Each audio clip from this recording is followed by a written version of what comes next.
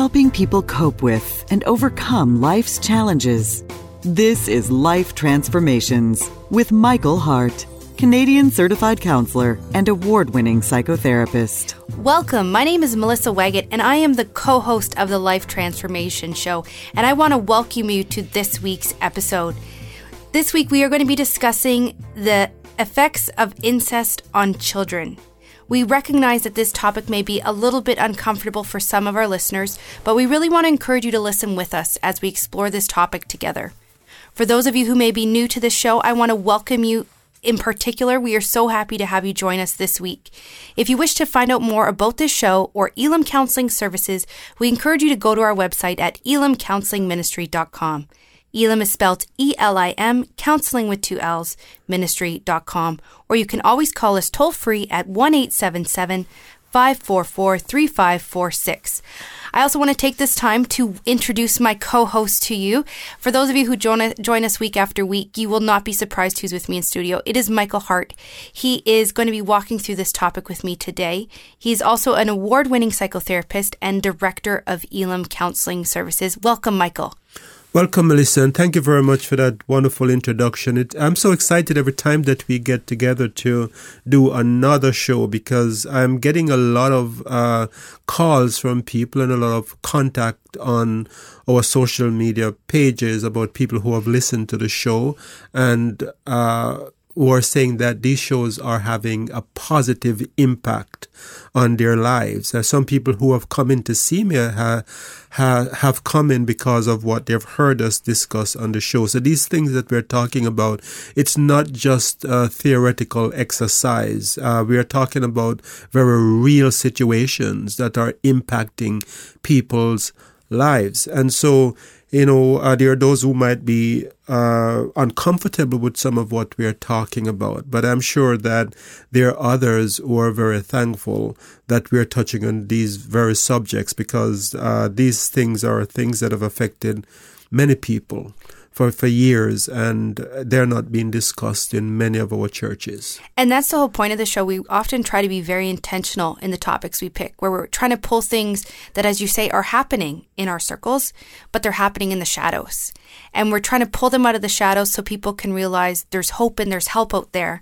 And more importantly, they're not alone. And maybe to give a voice to something that they may have experienced as a child and had no idea what it was, that it's not okay, that it wasn't their fault. They didn't have words for it.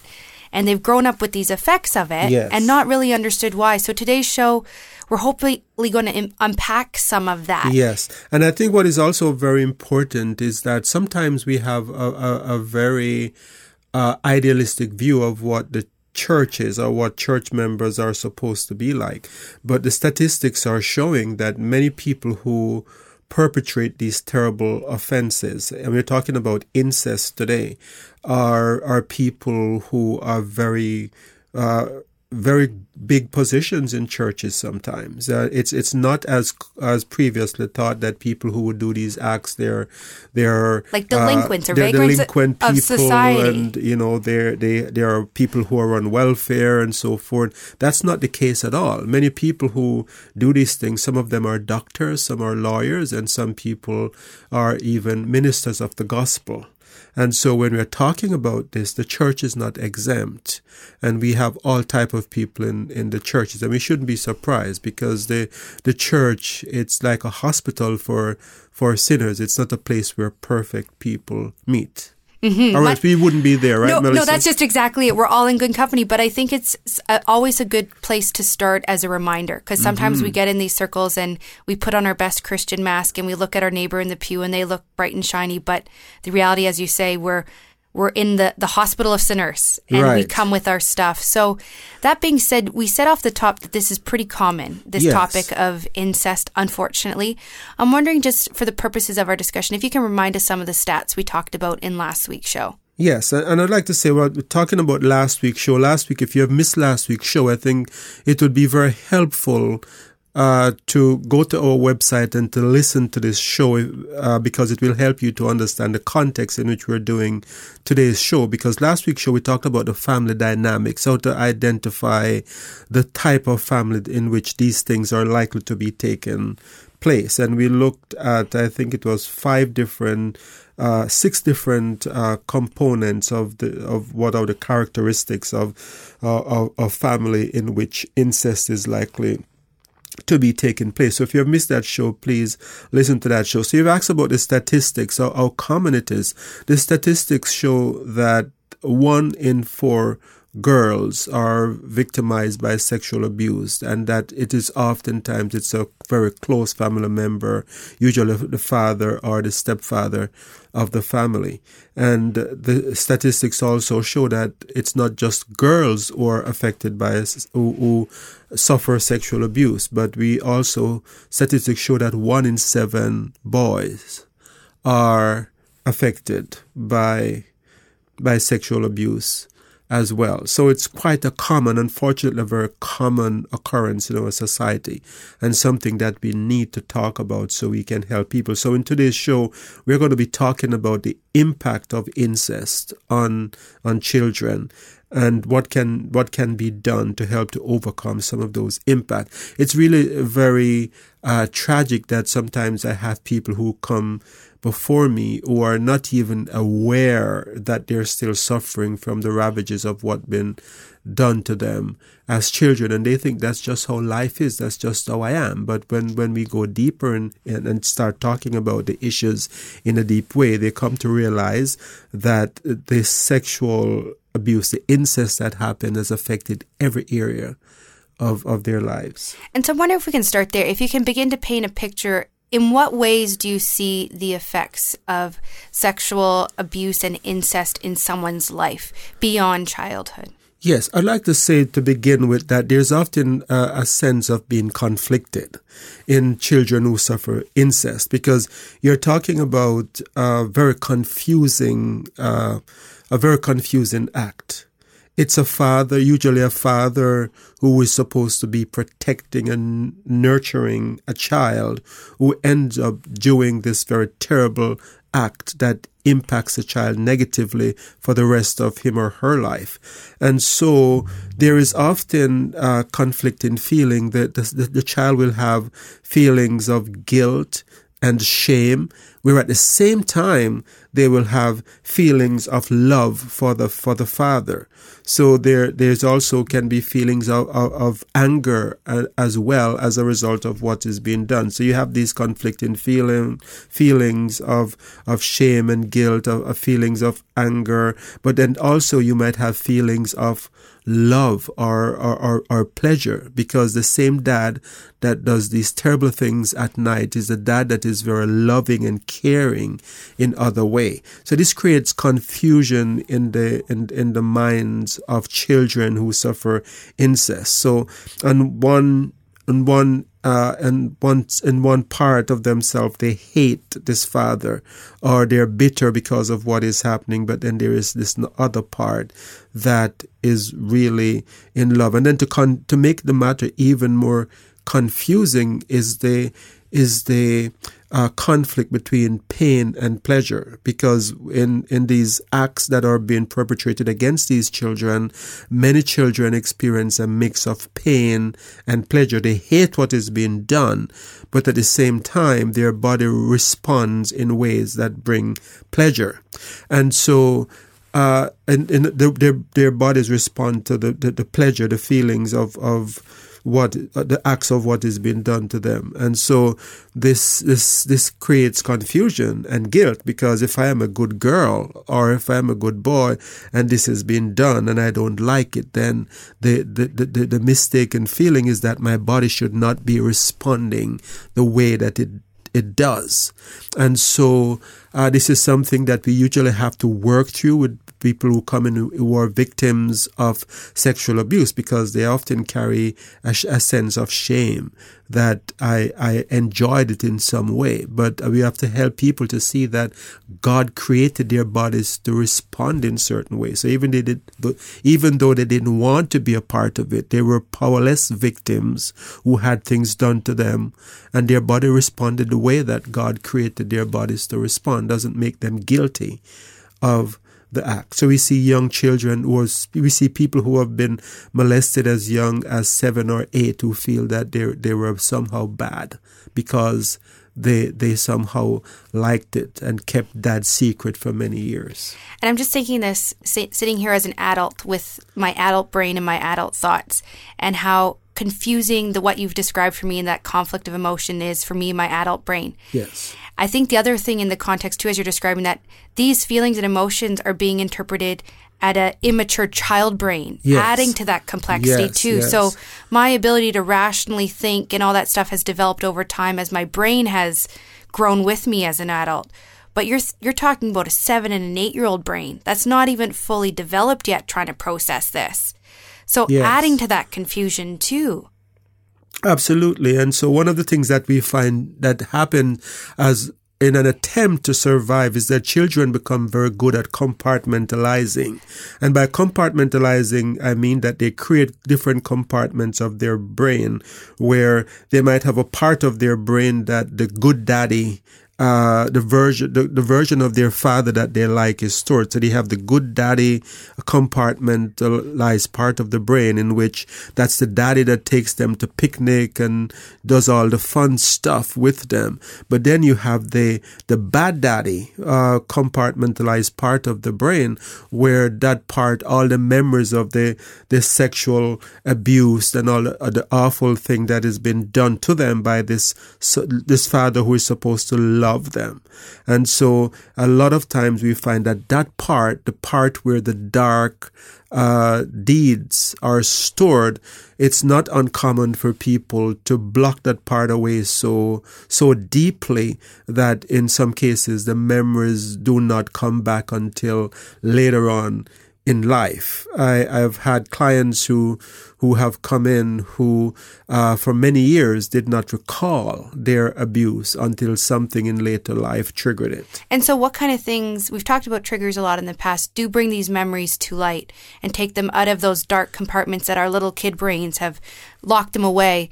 And I'm wondering, before you get to that actually, why are we locking them away in the first place? What is the purpose of me making that bad daddy box, as you say? Right. So it's a way to survive, right? Because to deal with this very opposing view of dad, the dad that loves and cares, and the dad that teaches me about the Bible and tell me the things that I need to know in order to be a well-adjusted human being in life. That version of dad conflicts with the dad who is committing the act of incest at night when everyone else is sleeping. And so it's an attempt to survive because those two compartments, those two dads doesn't fit well together. So the child will often choose to keep the image of the good daddy in her mind in order to cope. So to answer your question, it's a way of coping. The image of the bad daddy, to keep those memories alive and to think about them day in, day out.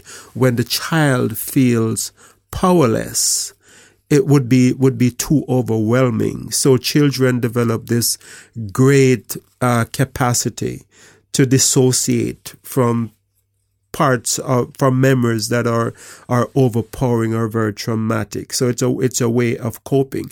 So to cope, a child will often think of images while the act is being done that they're not there. One woman talks about looking out the window and pretending that she's playing with her imaginary friend as a way of coping. So it's as if she became very numb to what has been done and dissociated from it to the point where she had no recollection of that memory for many years. If you've just joined us, you're listening to the Life Transformation Show.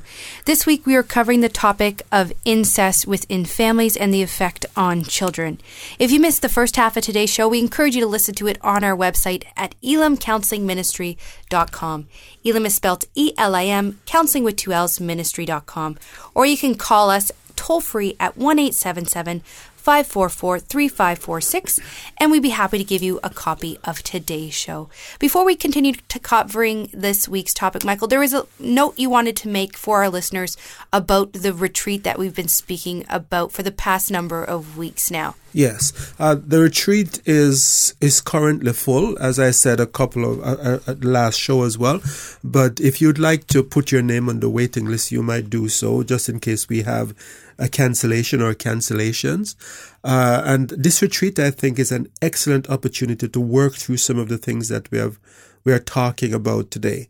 And I'm sure that there are people who are coming to the retreat who have heard us talk about topics like this on this show, and they realize that they haven't dealt with some of the trauma that they have suffered in childhood. And so many people will be coming out to work through these difficult things. But the retreat is also an opportunity to get away and to zero in on the spiritual power that's available to break through in situations like those. So even though we're a counseling organization, we believe very strongly in the spiritual component, the power of the spiritual component, the power of God.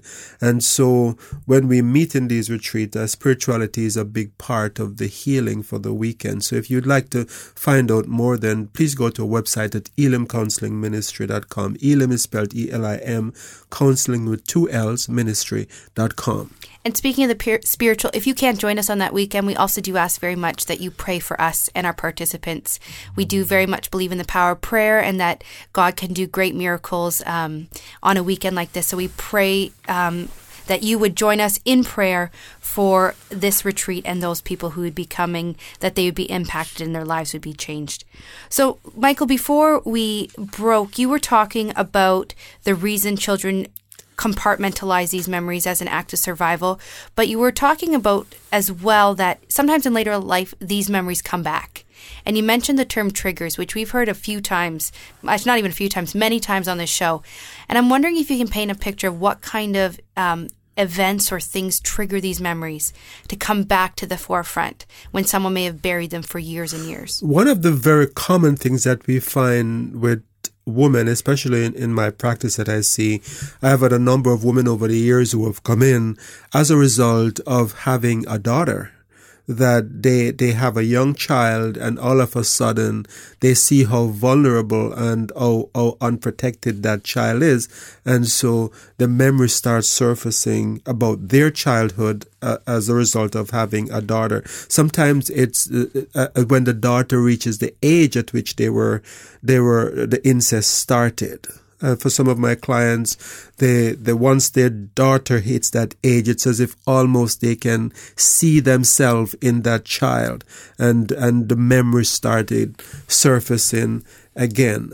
In other people, it's the act of marriage where they're now in a marital relationship. Maybe they have lived a celibate life for most of their adult life, and now they're in a marital relationship where the sexual act is a part of that marital relationship, and they're very, very uncomfortable, and they're being triggered by things that their husband is doing in an act of love, and instead of enjoying those actions, they're terrified. And this is usually a sign that this is usually when some of those other memories start surfacing as well. And so what other behaviors or emotions do people sometimes experience if they have survived an incest situation as a kid?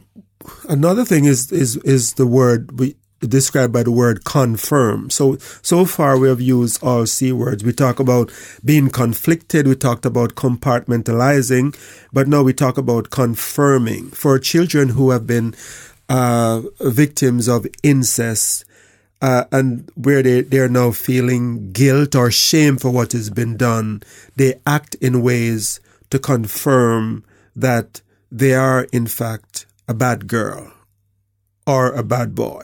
So the reason for that is that it's easier to think of themselves as being bad than to think of daddy being bad. And so to reinforce this feeling of being a bad person, a bad girl or a bad boy, they start playing the role of the bad person. And as you say, then those behaviors that they're thinking about themselves may be reinforced for other reasons and confirming that. Mm-hmm. But I think that's really interesting because the reality is that it isn't their fault and they didn't cause any of it.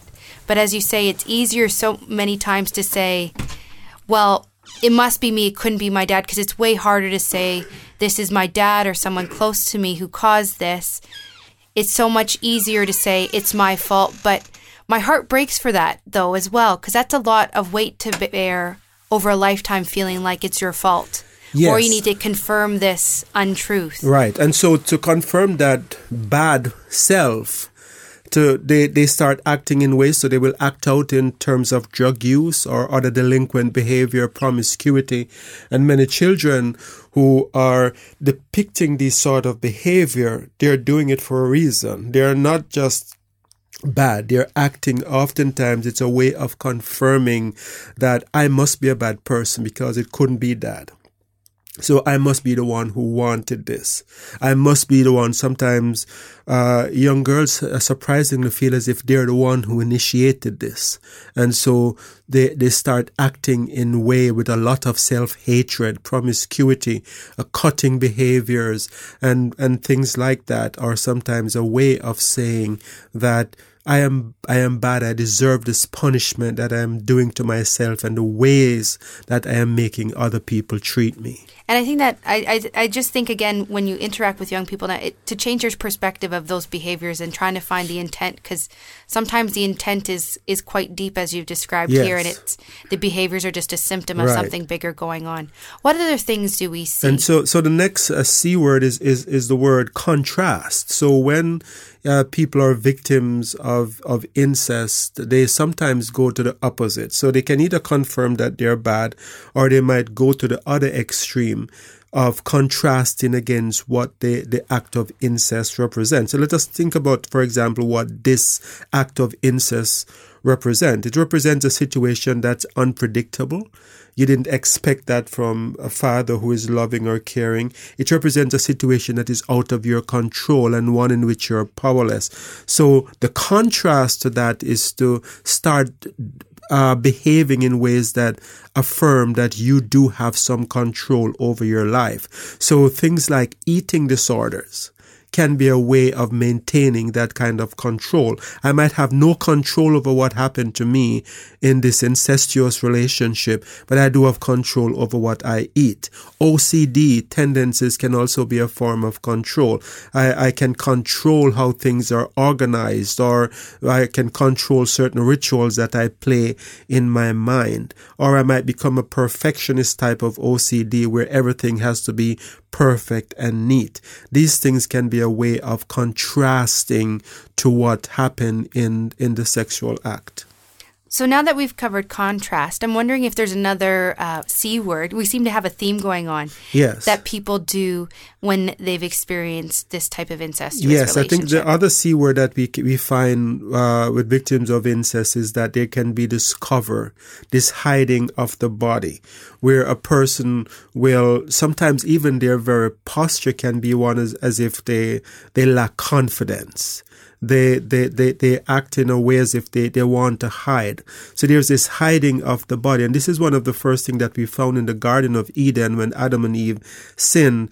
It was this covering of themselves with leaves as a way of hiding their bodies from, hiding the shame that they felt from their body. And so where is this need to hide coming from? What is the purpose behind that? Yes, I think this need to hide is as a result of the shame and the guilt. Similar to Adam and Eve in the garden, they know that they had done something really awful. And so the instinct is to cover that.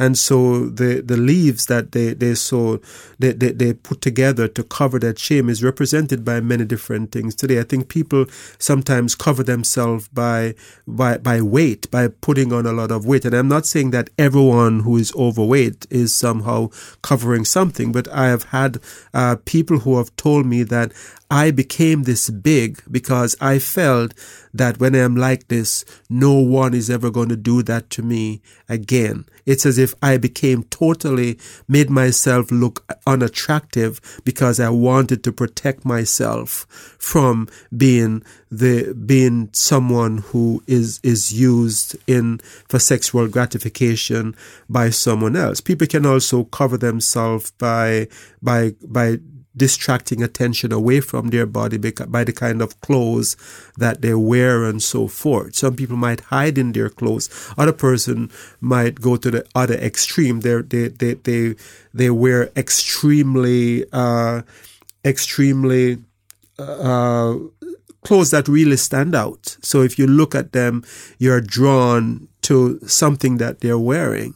And I'm not saying again that everyone who dresses well is going through this, but these are some of the things that we find happen in situations where people are trying to hide their body. Anything else that we see? I think the other C word, and we're running out of time today, is constrict. I think the other thing that victims of incest do is to constrict. Like sex is this bad thing that was used to harm me, and so I don't want to have anything to do with it. So they can go the extreme of being promiscuous, but they can also go the extreme where I want to play it safe. I don't want to have anything to do. And this is then Christianity becomes a very fertile ground for that kind of thinking as well, because many people who are so adamant about remaining pure, and there's nothing wrong with that. Sometimes it's a safe way of saying I don't want anything to do with that. So people can pretend that they don't have sexual needs or become very judgmental against other people who express any interest in sex. And so this can be a way of saying that I don't want anything to do with this bad thing by which I was harmed. With the time we have left, if people have identified with anything we've talked about today, what would be your advice on terms of them getting some help? These things are really very deep-rooted. And I think for a lot of other shows, we give like suggestions that you can do at home to deal with those issues. But when it comes to incest, you're dealing with something that, first of all, from the show last week, we see is rooted in family culture. And so it's something that's very hard to speak up about and to get over. So I think the main thing I would like to say about this show is that you need help. You need to be able to sit with a professional and to talk about this. The other thing I'd like to say to you is that if you have been carrying shame and guilt and feel as if you are going to carry that secret to your grave, I would like you to know that you did nothing wrong that you need to be ashamed of. It's the person who did it to you that should carry that shame. So do not carry the shame for that other person. Realize that you are the victim and that you can speak up and that you can get help for what has been done to you. And I see that we are quickly out of time today. Would I like to remind you of our contact number?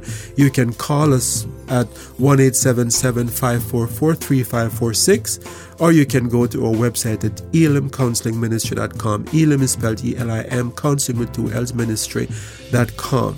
And I would also like to remind you that if you would like to begin to heal from some of what we have talked about here today, and you'd like to register for one of our healing retreat or for counseling, please give us a call at any of those numbers, and so at the number that I have just given. And so until next time, this is your host Michael Hart of Elim Counseling Services and Melissa Waggett, praying together that God would bless you in all your relationships and to keep you sound in mind and pure in heart.